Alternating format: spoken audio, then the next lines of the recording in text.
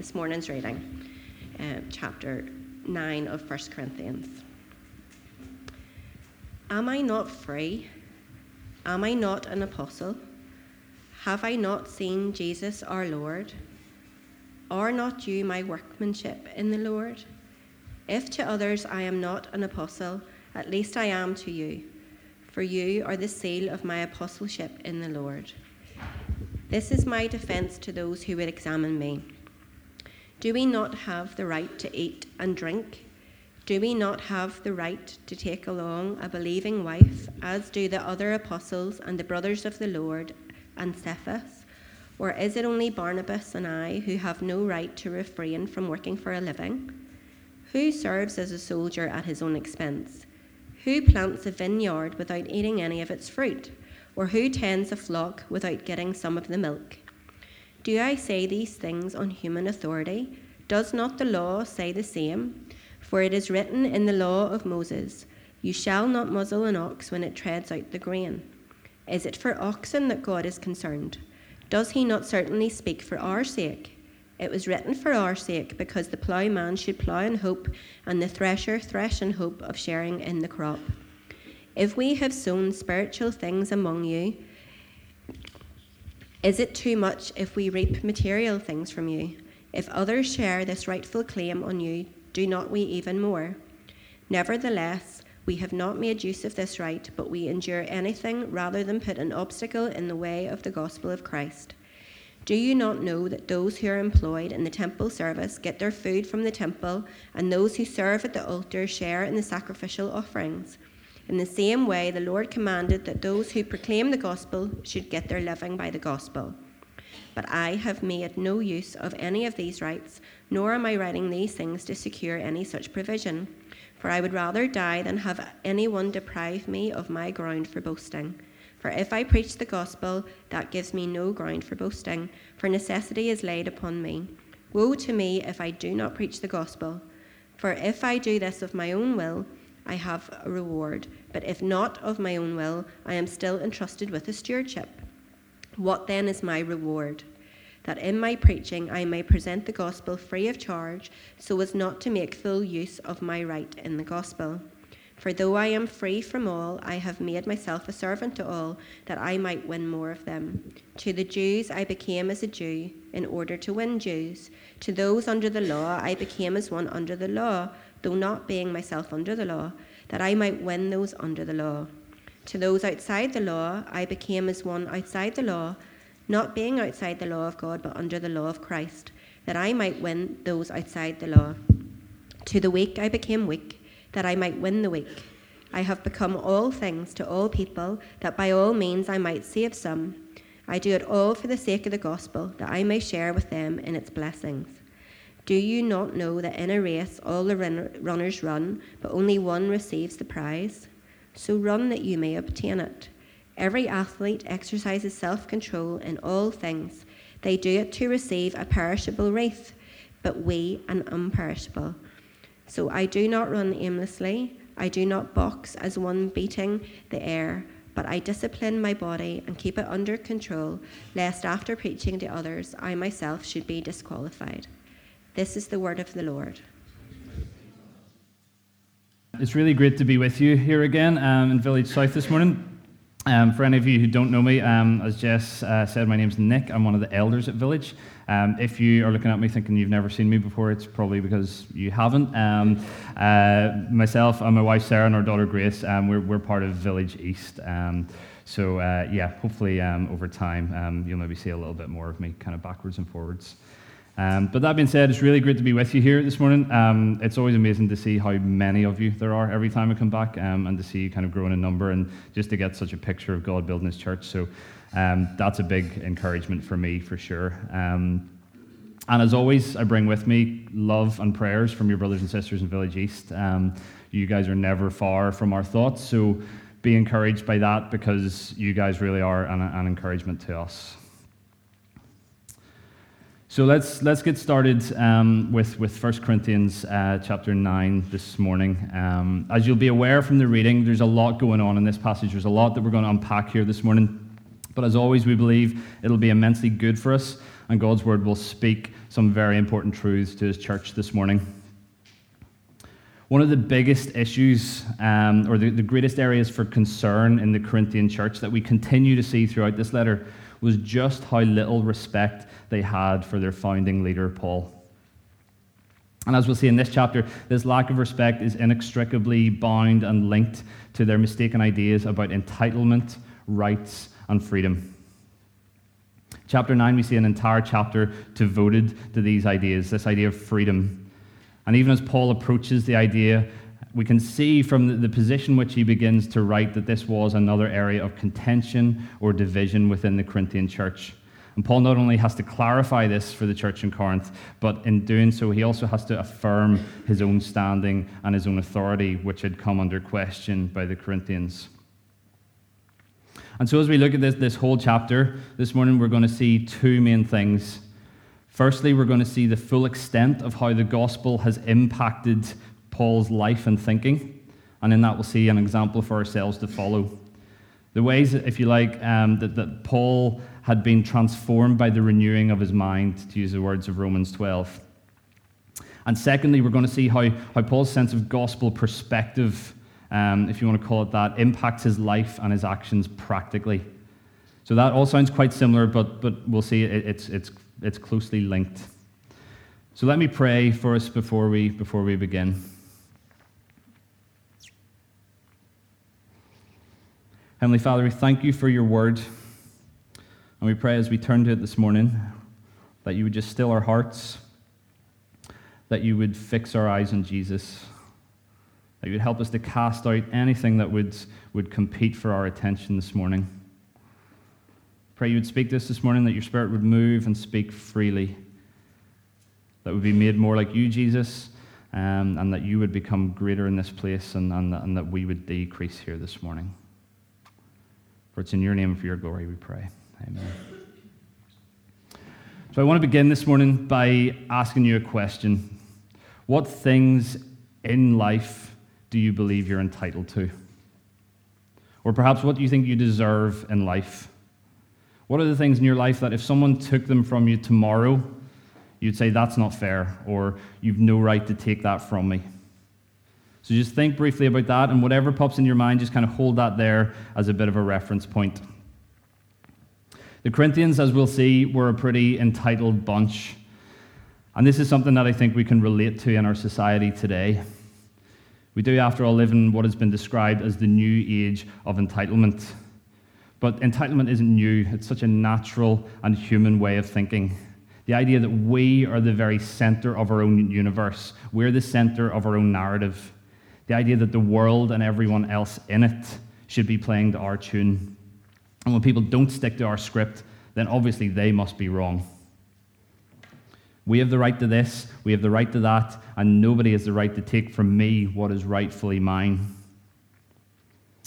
In fact, several studies have shown that the word entitled is the single word most commonly associated with Generation Y, or the millennials, as my age group has become so famously known.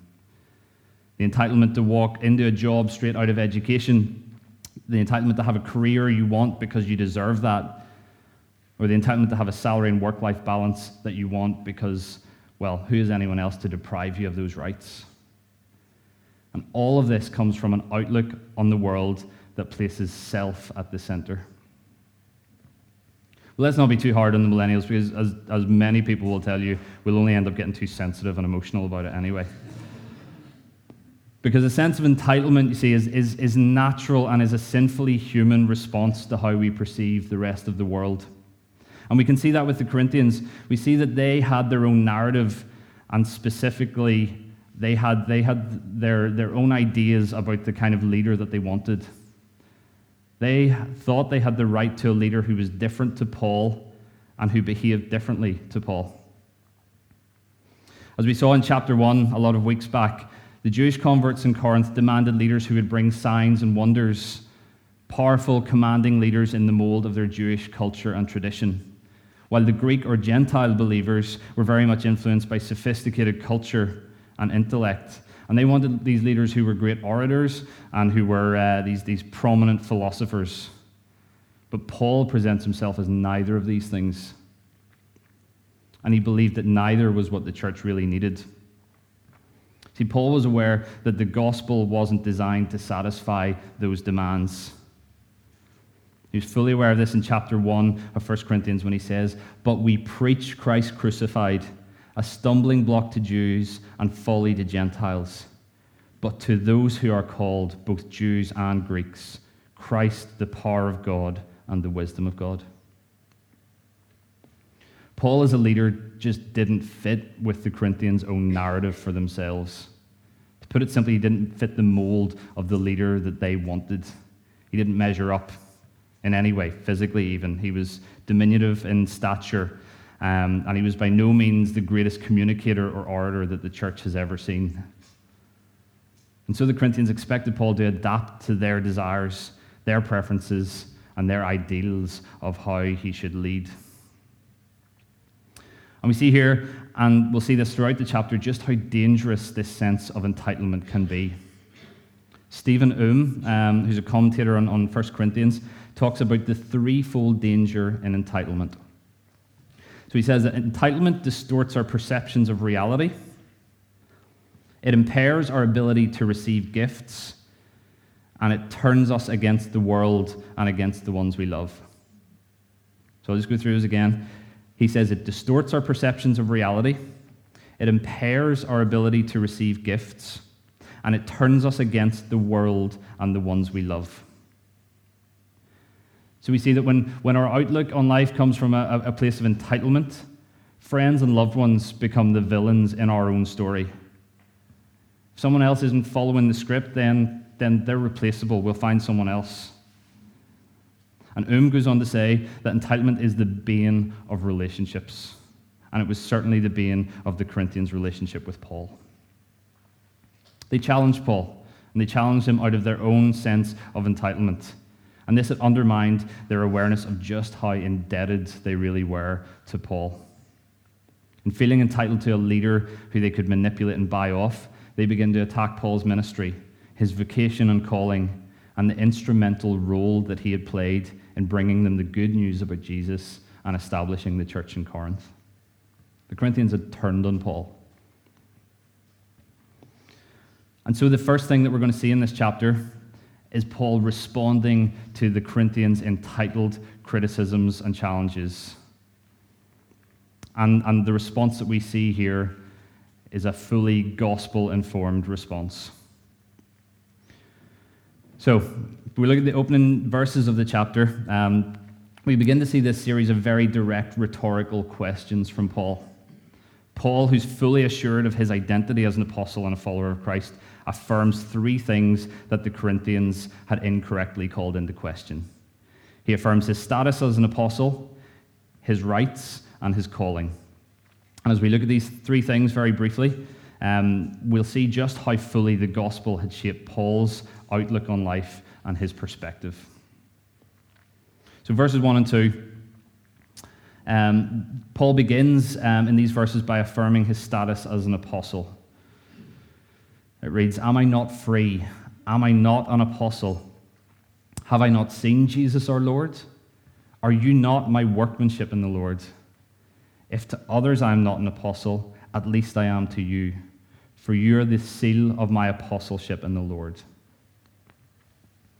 So Paul here, in this kind of rhetorical line of questioning, he's not asking the Corinthians anything. He's not looking for an answer from them, but he's seeking to affirm and remind them of his authority as an apostle and as their founding leader. In verse 1, he's not asking if he's seen the Lord. He's saying, "I have seen the Lord." So we know he's a witness to the Lord. And in verse 2, again, he's saying, "You are my workmanship in the Lord." So we see that he's a witness to the Lord and he's a workman for the Lord, qualifying him as an apostle. But the Corinthians knew this. As much as they didn't like it, they knew that Paul met the criteria for being a genuine apostle. And Paul is offering them a reminder of this. He saw Christ in glory on the Damascus Road, and his enduring and powerful ministry in the church in Corinth combined to confirm this on no uncertain terms. Paul, from the outset of the chapter, is reminding the Corinthians of his authority and the authority that his instructions carry. So having done this, now he says, those rights that you're so concerned about, let's talk about those. Let's get into that now. Now that you've been reminded of who I am, let's look at that stuff. So verses 3 through to 14 then is Paul presenting his case that he has the right to be supported and maintained financially and materially by the church at Corinth. Okay, and this was something that he was entitled to as an apostle. It's not the right of every Christian, but as we'll see, it's the right of some, and it was the right of the apostles. So notice what he says in verse 5. Do we have no right to take about a believing wife, as do the other apostles, and as the brothers of the Lord and Cephas? Now, I don't know about you, but I rarely think of the apostles as having wives or families. You kind of think of them as just being these single guys who went about doing their own thing. But we know that they did. We even know that other apostles claimed this right to be supported and to be financed by the churches that they served. And this support was not only for themselves, but for their wives and families as well. What Paul is teaching here is that when a person gives himself or herself totally to the spreading of the gospel and the building of God's kingdom on earth, then that person has a right to be maintained and supported in that work. Let's just note here, I think it's pretty convenient that on the week we're looking at a passage affirming the pastor's right to be paid.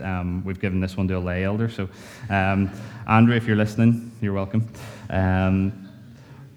But all jokes aside, David Pryor, another commentator, points out that Paul refers to 5 kind of precedents, basically to kind of confirm these people's right to be supported. So the first one we see in verse 7, Paul looks to common practice, and he uses these kind of worldly examples to sort of call this into question. And one of those is the example of a soldier. He says, you don't expect a soldier to provide their own weapons. Why would we expect that? So it's normal in that context that provisions are made for people. The second precedent then is scriptural precept, and we see that in verses 8 to 10, when Paul reminds the Corinthians that Mosaic law commanded that you shall not muzzle an ox when it is treading grain. This wasn't an instruction purely to farmers as to how they looked after their animals, but this was an instruction to ensure that laborers were properly compensated for their work. The third precedent then is intrinsic justice. So in verses 11 to 12, Paul suggests that our response to the spiritual blessings that we received should be one of gratitude and generosity towards the ones who have devoted their lives to sharing that good news.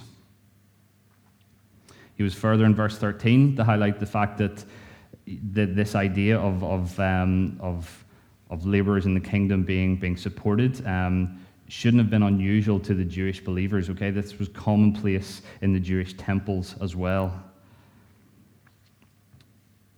And then again, Paul goes even further and highlights in the fifth precedent that Christ actually commands this. Paul refers to Christ's command in Matthew 10 that those who proclaim the gospel should get their living from the gospel. So Paul's case that he's built with these 5 precedents here leaves us clear in the picture that when the church supports those who are devoted in all their time and all their energy to the work of God, they're doing the right thing. And when they don't do it, they're doing something wrong. See, when we as a church support missionaries and support pastors and support evangelists, we're not doing that out of the goodness of our hearts. We're doing that because it's something that Scripture commands us to do. And Paul uses these examples from both the world and from the Word of God to build the case that this is the right thing to do. Now, like this, like many other subjects in 1 Corinthians, are topics that are seldom talked about because they get a little bit awkward. But this is part of the whole counsel of God, and it's for this reason that at Village we take an approach that we call expository preaching. We take full chunks of the Bible, because if we didn't do that and we just picked areas sort of thematically or topically, the temptation would be to kind of skip these ones because they get a little bit awkward. I get all the good ones because last time I was here I was preaching on excommunication, incest, and adultery. So there's a recurring theme here. But as a church, we must recognize our responsibilities in these matters. And when we support people who are dedicated to the Word of God and the work of God, especially when it is to our benefit, then we're doing the right thing. And so it was Paul's right as an apostle to be financially supported. The third thing that Paul then is affirming is his calling. So he's just established his own personal right to be supported as an apostle. But what we don't see then is an apostle demanding what is rightfully his or staking a claim to that. Rather, Paul goes on to explain his decision to employ his freedom to not avail of this right. And this is where we begin to see Paul completely turning this whole economy of entitlement on its head. Now, it's often been mistakenly assumed that Paul was kind of going to these lengths to kind of outline and argue his case to be financially supported because this is something the Corinthians were withholding from him. But this wasn't the case. And if anything, they probably wished they could pay him and that he would take their money, because with that probably would have come a certain degree of influence over him. And we also know that this wasn't Paul's underhanded attempt to try and convince them to pay him, because he tells us that he'd rather die than take their money, so he's pretty clear on that one. Paul refused the right to financial support because he didn't want to bring into question his motivations for sharing the gospel. Paul chose not to take money or support from the Church of Corinth because he wanted to use this as an illustration of Christian freedom. Now, it's worth saying at this point that as powerful an illustration as we'll see that is, this isn't prescriptive, okay? So with regards to our leaders, we're not going to decide that they shouldn't be looking for a salary because, but we need to see that Paul did this of his own volition, okay? Paul was in many ways an exception even among the apostles. So he was celibate, he had no wife, he had no family to support. And so he was in a position to do things that even other apostles weren't able to do. Just a few weeks ago, over in East, we kind of celebrated and sent off Judy Shaw, who's gone to work with OM on one of the Logos ships. And we give thanks for Judy. We give thanks for her desire to go and serve God in this way, and her desire to serve God in a way that only someone in her position or her stage of life was able to serve God. We noted that actually Judy's going to do something that, if she was married at this stage in life, would be a lot harder, and if she had children, would probably be impossible. And Paul's doing something similar here. Now, we know that Paul could have taken this financial support quite legitimately, but such was Paul's joy in preaching the gospel that he thought it unthinkable to view ministry as being in any way connected with something as menial as employment. Just as the message had been free to him and to the Corinthians, Paul desired that the messenger would be free also.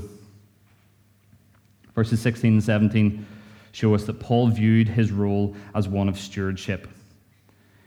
He had been trusted with a treasure that was the gospel, and he was responsible for protecting and investing and stewarding that treasure. He knows that he has no choice in preaching the gospel. He says he has to preach the gospel out of necessity. Such was the divine call on his life. Preaching the gospel wasn't optional for Paul. But what was optional was the exercising of his rights and the pursuit of his entitlements. Verse 18 shows us when he says, "What then is my reward, that in preaching I may present the gospel free of charge, so as not to make full use of my right in the gospel?" This shows us that Paul was so thrilled with the freeness of the gospel that his reward came from preaching it without any charge. In a world and a culture where even in the church, preachers and apostles probably had their price, Paul is turning the culture upside down and presenting something which can't be bought, and something which he sees as even more valuable than his own rights. So, as we look at kind of Paul's response in these three areas, we see something very clearly about Paul's character, his perspective, and his motivations. This response and this refusal to back down in the face of questions of his calling and his authority to preach the gospel, and his refusal to grasp and cling on to certain rights that he was fully aware he had, this speaks to the single-minded, unwavering motivation in Paul's life. Paul's aim with every breath of life that he had was to win souls for Jesus. And we'll see in the remaining chunk of this chapter that the phrase, that I might win, is used 5 times. This motivation and this relentless drive which Paul possessed was the mark of a man who fully grasped the meaning of what he describes in Philippians as the surpassing worth of knowing Christ. Nothing that this world has to offer, no approval, no rights, no entitlements, came close to stealing Paul's affections for Jesus. Because Paul wasn't the center of his own narrative. Jesus was. Paul recognized that in the world in which he lived, that world wasn't made to satisfy him. Rather, he was made to glorify God. And so nothing mattered more to Paul than making Christ known and seeing more men and women added to the kingdom. And we'll see this as we come to verse 23, where he says, I do all of this, all of it for the sake of the gospel. And from this we see Paul consistently throughout his life and even in his death approach his life and his ministry with a fervor and a zeal and a commitment, which I think all too often just seems a little alien to us. But brothers and sisters, that should unsettle us in itself. And I pray that it challenges us, and by the conviction of the Holy Spirit, it changes us. So let's look on to the second half of this chapter, where we're going to see 3 practical marks of the gospel on Paul's life and on his relationships. And there we're going to see some important lessons for us as we strive to join him in his aim to win souls for Jesus. So the first thing that Paul demonstrates when we look at verse 19 is gospel sacrifice. Verse 19 reads, For though I am free from all, I have made myself a servant to all, that I might win more of them. So here we see the first use of this phrase, that I might win. And even reading this today, I think that this whole verse can seem like a bit of a contradiction. And to the Corinthian church, with their lofty, educated ideals about their entitlements that they had kind of meshed with their newly sort of obtained Christian freedom, it would have raised a few eyebrows at least. But what Paul means is that as a Christian, the freedom he experiences is not a worldly one. And while his freedom depends on the gospel, it also defers to the gospel. So let me explain what I mean by that. His freedom depends on the gospel, but it also defers to the gospel. So yes, Paul is no longer bound by the Jewish customs and laws that he grew up with. Neither is he bound by the trends of the Gentiles and the pagans. Also, as we've already looked at, he refused to take a wage from his ministry, so nobody could say he was doing it for money. He wasn't working on anyone else's agenda. In Jesus, Paul, as are we who are followers of Jesus, was completely free. And yet, here he says, he has made himself everyone's servant. For Paul, his freedom was not a human right to be defended. It was a gift to be offered up in the service of the Lord.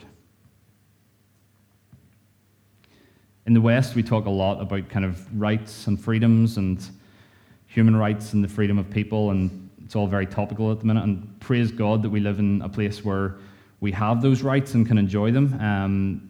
Many of our brothers and sisters around the world don't get the opportunity to do what we do every Sunday. But as Tim Keller points out when discussing the issue of freedom and boundaries, he points out that freedom isn't just unconstrained choices without boundaries, but rather freedom is finding the kinds of boundaries that liberate us to be fully alive. Freedom is finding the thing that when you choose to that and commit to that, you can actually get in on something. But if you constantly keep your options open and commit to nothing, you're not actually free to enjoy or know anything. Some meals at that fabulous restaurant need reservations months in advance. Getting to that must-see concert demands time, energy, effort, and blocking out that day in the calendar. Finishing a book requires not starting 50 other ones. True freedom in this sense is choosing that which we were made for. And God's word tells us that we were made for him and for his glory. To glorify Christ, who condescended for the good of others, not seeing anything he was entitled to as something to be grasped. Philippians 2, verses 5 to 7 reads, "Have this mind among yourselves, which is yours in Christ Jesus, who, though he was in the form of God, did not count equality with God something to be grasped, but emptied himself, taking on the form of a servant." So what good is our freedom if we're not using it for the glory of God? As Keller says, it's like having the freedom to choose anything on the menu in the restaurant and choosing not to eat anything so you still have the choice of everything. What's the point in celebrating freedom if we're not using it for God's purposes? God in his grace, his mercy, his sovereignty, and his providence has placed us exactly where we find ourselves right now, with freedom to live for what we were created for, the gospel, and living in a way that brings glory and honor. For Paul, living this way and in these boundaries of freedom was inseparable from seeking to win the lost. And so in subjecting himself to the gospel and bringing himself under the law of Jesus, Paul used the freedom that he had found in that to make himself a slave to everybody.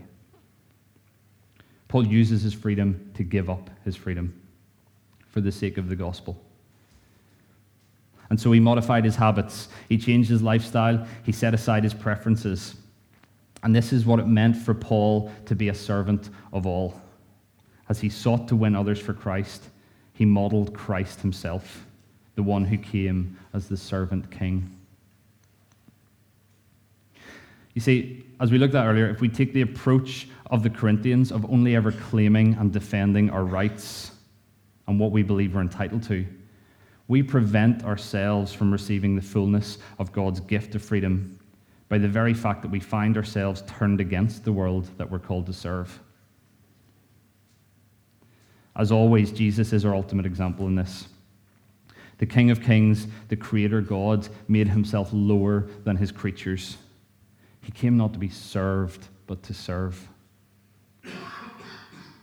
Did Jesus think of his moral entitlements as a Jewish citizen when he met Zacchaeus, the tax collector, who was himself the embodiment of the very scourge of the Jewish people? Or did Jesus consider his rights when he was beaten and mocked and spat on and nailed to the cross for our sins? To rescue us from death, Christ made himself lowest of all. And so he commands us to deny ourselves to follow him. You see, being free in Christ means we are to follow him by loving and serving others in the same measure and in the same ways that he loved us. So what does this look like practically? We talk a lot in church in Northern Ireland anyway about being the hands and feet of Jesus. But ask yourself, are you engaging with the lost people that you're in contact with? Or maybe you need to ask yourself, am I even in contact with any lost people? Do you know your neighbors? Do you know what's going on in their lives? And do they know that you care what's going on in their lives? I think we can get so consumed by awkwardness in these things and fall into these little patterns of kind of social acceptability. And dare I say it, I think even one of the entitlements that we hold on to most tightly, even as Christians in the West, is our right to be busy. That we're just too busy for stuff like that. But let's never let busy get in the way of serving others and doing what we're primarily called to do. Rarely will anything have more impact for the kingdom of God than when you, to your own expense or to your own detriment, serve others and do so freely, and do so with the fullness of joy that is only found in the Lord. Second thing that Paul demonstrates then is gospel adaptability. Verses 20 to 23. Paul wishes to be all things to all men. Verse 20 to 23 reads, "To the Jews I became as a Jew in order to win Jews. To those under the law I became as one under the law, though not being myself under the law, that I might win those under the law. To those outside the law I became as one outside the law, not being outside the law of God, but under the law of Christ, that I might win those outside the law. To the weak I became weak, that I might win the weak. I have become all things to all people, that by all means I might save some. I do it all for the sake of the gospel, that I may share with them in its blessings." Now, it's important to note here, Paul isn't talking about being walked over or being permissive or being flexible. I think the difference between flexible and adaptable is that flexible describes something which, under coercion or pressure or influence, changes or takes on a different form. But Paul does not mean that we change our message in the face of opposition. It doesn't mean that we just go with the flow to fit in. That's not what he's talking about. So he doesn't say, to the adulterer, I became an adulterer. To the drunks, I became drunk. And to the murderer, I became a murderer. Even to the people to whom he's ministering, he doesn't say he becomes what they are. But insofar as he can, without compromising his integrity, he becomes as they are. Gospel adaptability, rather, isn't about doing the things you know that are contrary to the Word of God under the pretense that you're trying to reach people. Rather, it's being willing to adapt our approach and our roles in people's lives according to how they and their circumstances differ. So, for example, Paul, although freed from the law of Jewish ritual and tradition, would subject himself to those things and eat kosher food when dining with the Jews, if it provided him with an opportunity to share the gospel. And although phenomenally well educated, when talking about the weak in verse 22, Paul is talking about poorer, less educated members of the lower classes of Corinthian society. And when Paul was with them, he would have shared the gospel in simple terms, without the use of lofty language and concepts that he himself would have been familiar and comfortable with. So what this means for us is that we are called to intentionally put ourselves in circumstances that we might not naturally have chosen, to step out of our comfort zone so that we can be a witness to the gospel and introduce people to Jesus. Paul's talking about meeting people where they are. Simple as that. Meet people where they're at with the gospel. So what does this look like for us in Belfast in the 21st century? So we may, as Christians, believe that we have the freedom to enjoy alcohol in moderation. But if we have the opportunity to share the gospel over dinner with our neighbor who we know to be a recovering alcoholic, that's probably a good time to skip having a beer with your pizza. We ourselves may, as Christians, we may not be subject to the influence of alcohol in our lives, but we make ourselves as though we are for the sake of the opportunity to share the gospel. We can go a little deeper into that. So say, for example, the conversation with a Roman Catholic co-worker starts moving towards religion and faith. And you know that deep into that conversation, it's going to become apparent that both of you have some very different ideas and draw some very different conclusions about your faith, particularly when it comes to the nature of your salvation, the priesthood of all believers, the glorification of Mary. But is it going to be a positive, gospel-productive conversation if that's our start point? Or do we instead highlight the fact that we share some views on creation, the sovereignty of God, even the Trinity, and find some common ground, allowing the door to be open without compromising our integrity as messengers of the gospel? See, Paul was always seeking the path of maximum gospel impact. But even in this, Paul had his critics. There were the libertines who said, you can do whatever you want. We've freedom in Christ. There's no rules. And then there were the legalists who said, Christ came to fulfill the law, so we still need to fulfill the law. But rather than allowing these groups to kind of run with these thoughts and create even further areas of misunderstanding, Paul clarifies his point immediately.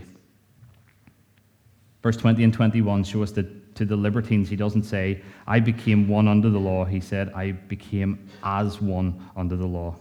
And just to be clear, I'm not under the law.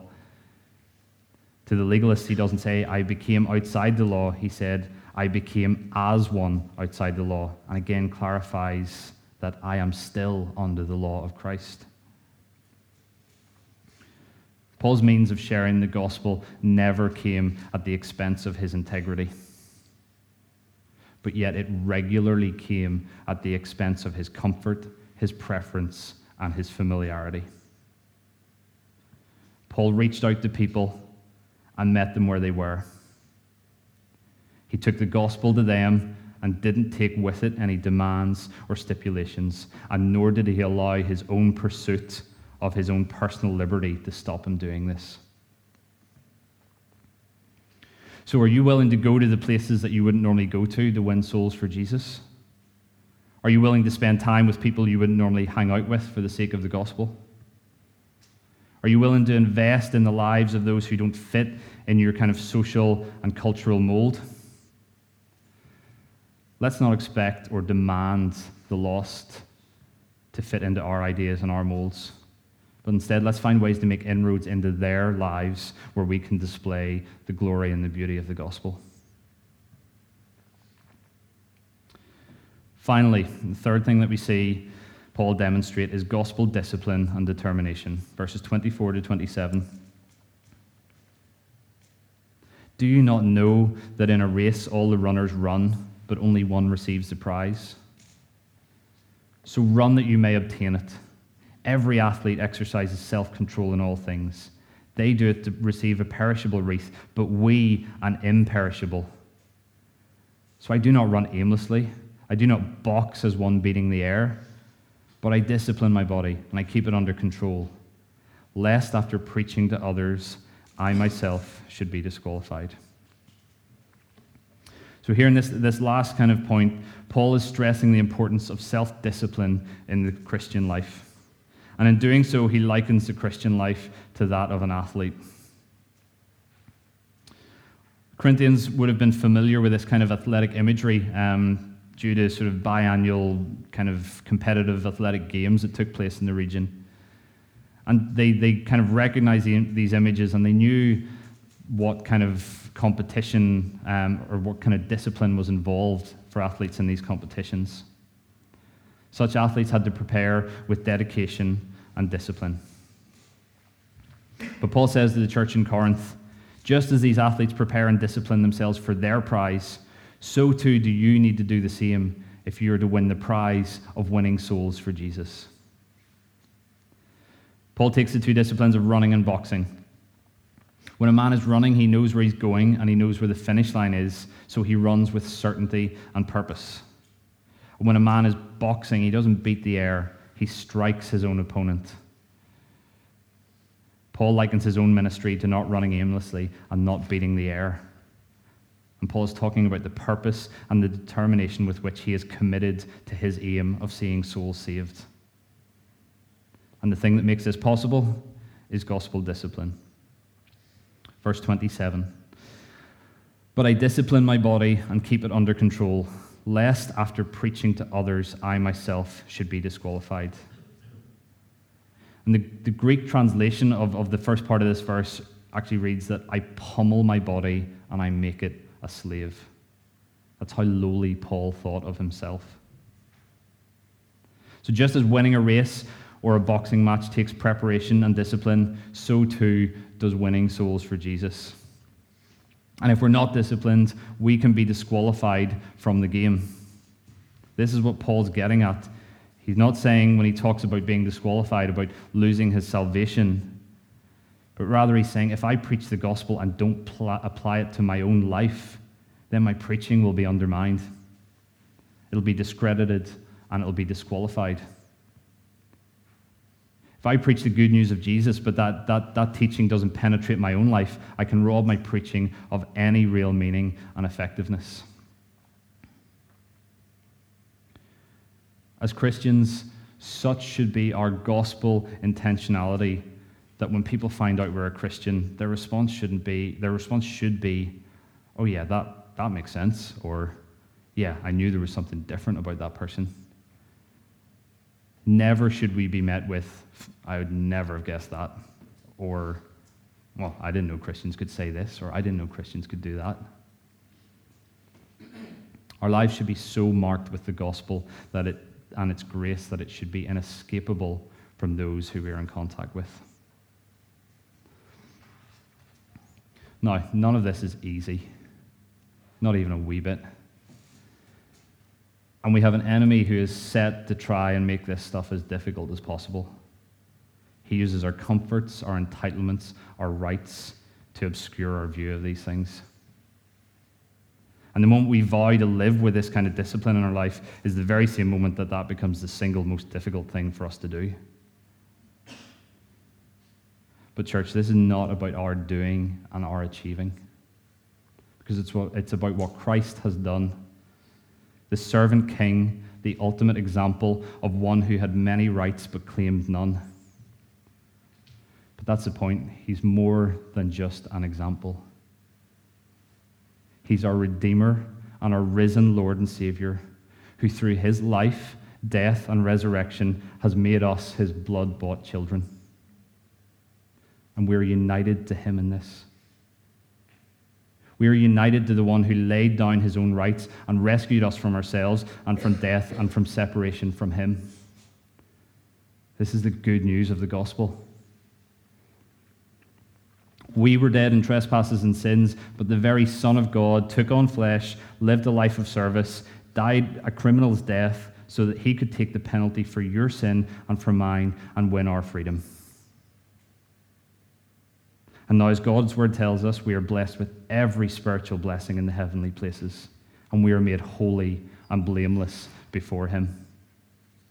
We have redemption by his blood and the forgiveness of sins according to the riches of his grace.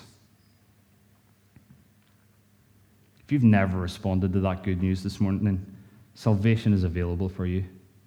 Freedom is available for you this morning. Freedom to live for what you were created for.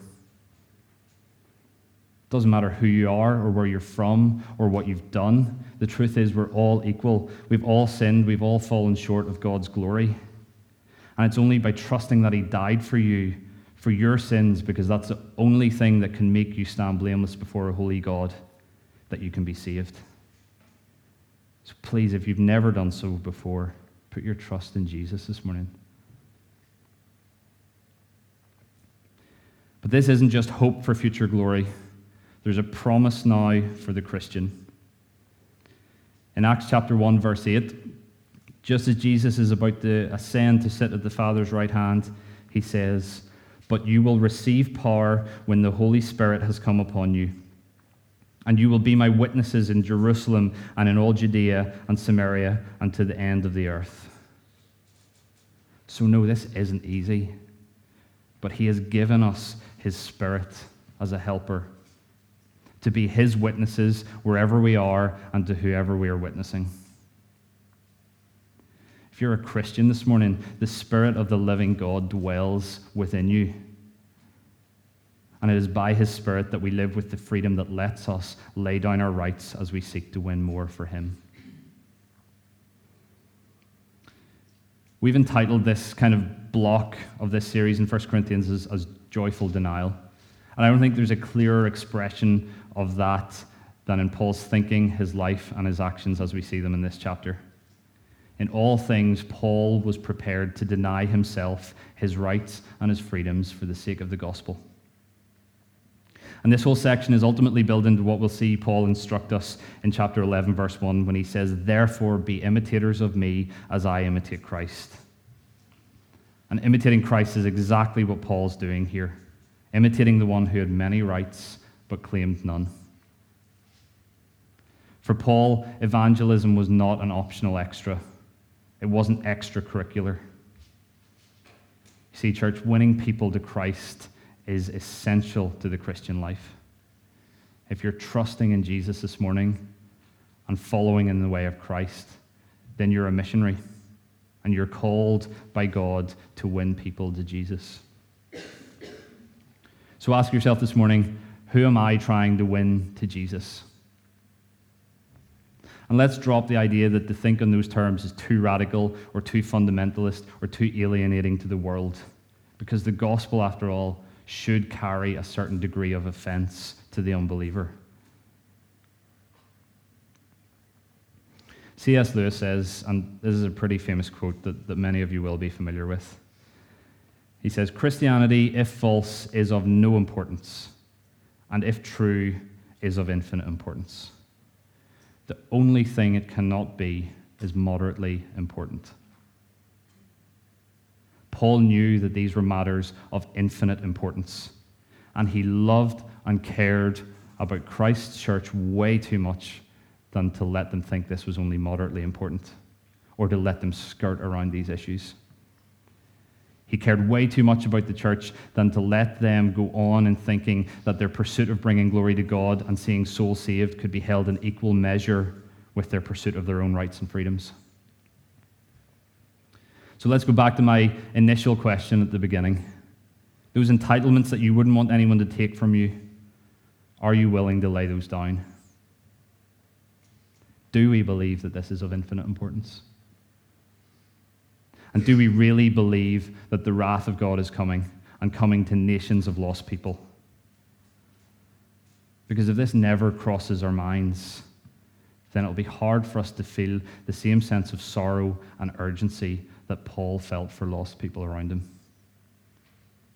Until this figures largely in our worldview, as it did for Paul, we won't have the passion for evangelism that he had. So I pray this morning that by his Spirit we would come to deny ourselves more than ever and live with a greater gospel intentionality for the sake of Christ and for the sake of seeing more souls saved. Amen.